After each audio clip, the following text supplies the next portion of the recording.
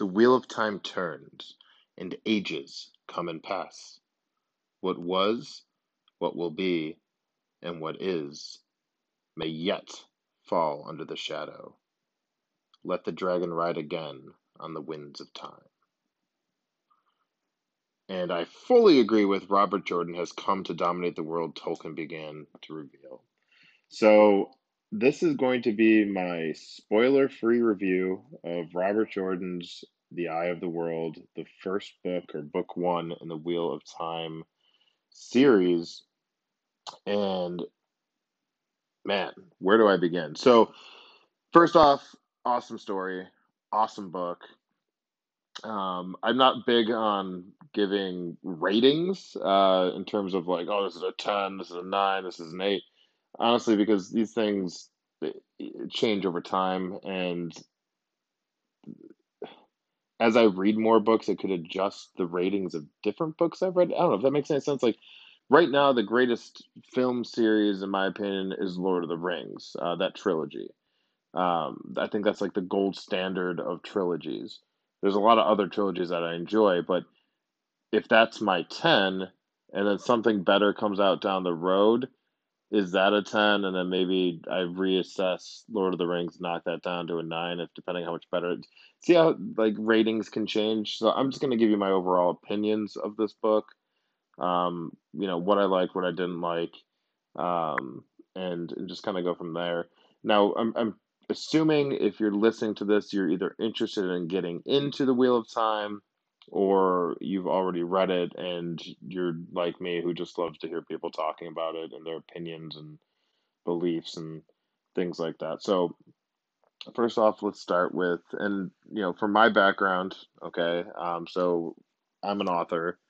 I have books published out there in the world. I primarily focus on fantasy, right? I have a dragon series that's out there called Skyland. And we call them serpents in our world, but um, essentially dragon riders, right? So this is kind of something that's very near and dear to my heart, fantasy, and I have another 8 fantasy books that are going to be coming out over the course of the next 2 years. Now, when I say books, I primarily focus on and write comic books and graphic novels. Um, but I love reading both, right? I read a bunch of comics, I read a bunch of novels and books and memoirs and all those things. I have on my bed right now as I do this review, I'm surrounded by books, right? It's just kind of something I love to do. Whether I'm writing a book or reading a book daily, I'm doing one of those two things, if not both. So, Eye of the World. So here we go. The beginning of this story is, I think, a necessity when you're trying to set up an epic.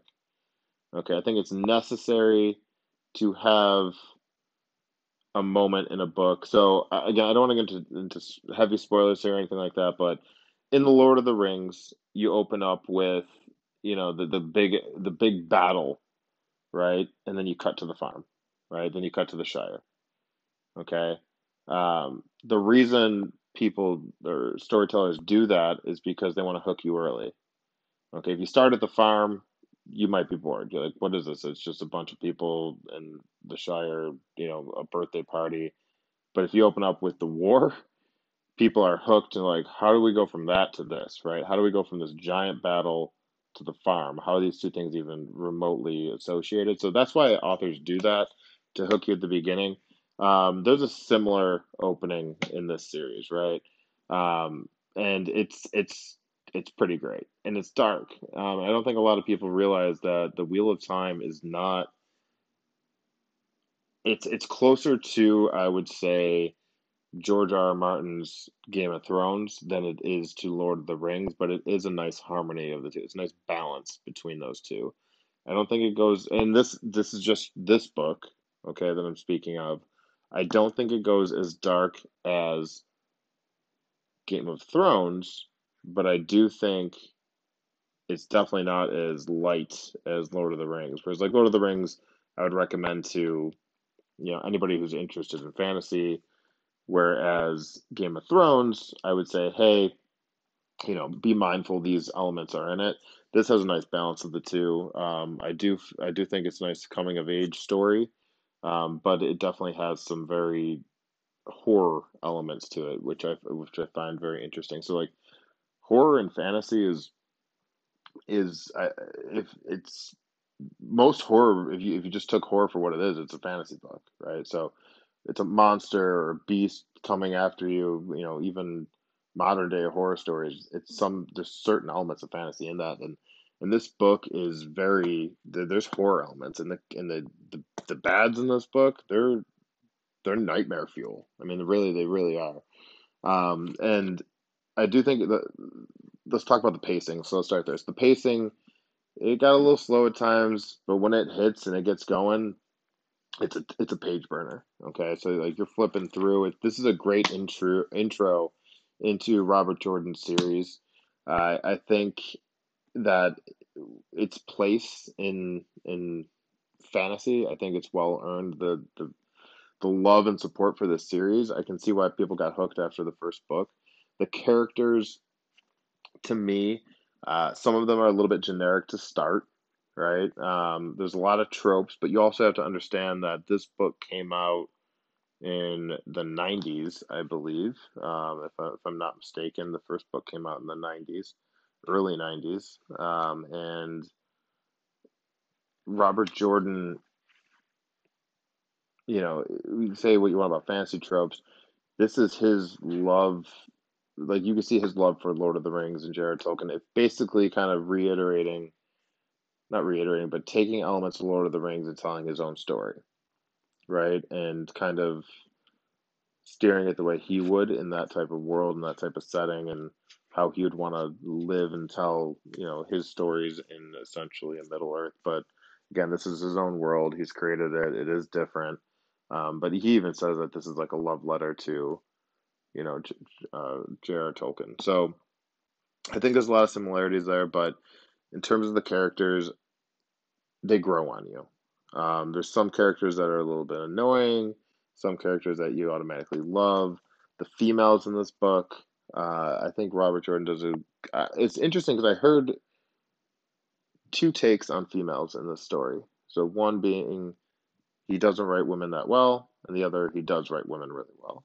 Me personally, I think he does write women well. I think Moraine, who is, and hopefully I'm saying that correctly, um, one of the strongest female fantasy characters I've read thus far. So that was very encouraging. I think he's very respectful of that. Sometimes men writing women doesn't go over so well. Something I did. My Skyland series has a female protagonist, and there's times where it gets tough. It gets tough trying to have such a major role in your story be of the opposite sex, because it's hard to sometimes get in the mind of the opposite sex in certain terms of what they would do here, what they would do there. Am I doing this justice? Am I doing it right? Am I being respectful? I think he is, and I think that's a really good attribute of this series and his ability for storytelling. Uh, so the characters definitely grew on me. I think there's a lot of repetitiveness in this book, but that's just kind of Robert Jordan's writing style. I think he does give a lot of details, and he spends a lot of time describing, the ins and outs of every nook and cranny of this book. But it really does help build the world, and I haven't felt that way truly since like Harry Potter. Reading the Harry Potter series, I think J.K. Rowling also does that. I think she really gives a lot of description, like character description, for what they're wearing, to the colors, to the textures, to all of that. I think those two authors really do a very similar job in their writing style. So that's my take on the characters. The overall plot. So I do think that this is a very character driven story. Um, and the plot itself, the purpose of the story, with the driving factors of the story, if you will, I love it. And I'm excited to dive more into it. This is rich with history and rich with Easter eggs that I know are going to pay off in books down the road. right? And I truly, truly admired this book, The Great Hunt. So I'm giving this review after I read The Great Hunt as well. So I'm going to give that review next. And I'm about halfway through The Dragon Reborn, but this series so far to me has been a must read for any fantasy lover. And I'm recommending to all my friends. I heard the audiobook's really good. Unfortunately for me, myself, myself and I fall asleep when I listen to audiobooks. And then they just keep going, and I wake up and I have no idea where I left off. So I prefer to read books old-fashionedly, with my eyes.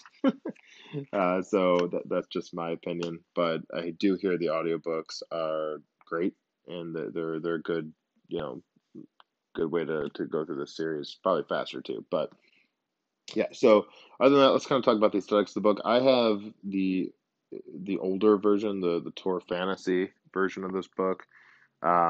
I just did a soft cover, and it's in blue, and the words are in red, and it has the Asade, I think I'm saying that correctly, ring on the front. It's a cool looking book. But there's definitely better versions if you want out there. But I was happy with this. Overall, I would say pick it up, guys, and I'm looking forward to the TV show. That's the reason why I picked this up, because I really wanted to read this before the series came out, because I remember watching Game of Thrones with my friends, and the ones who read the books, I feel like they just experienced it a lot differently than I, and the ending didn't hit as hard. I feel like for them, um, because they still were looking forward to the book and all the differences, and I don't know. It was just a different experience overall for somebody who didn't read the book and who did. But that's my take on this. I would say pick it up, give it a read. It's definitely a great addition to my collection here, and I could not be happier. But that's all the time for today, guys. I appreciate you tuning in, listening to this review. If you liked what you heard, if you're a fantasy nerd like me, please subscribe. And I'm gonna definitely give more reviews down the road here, and I look forward to that. Thanks.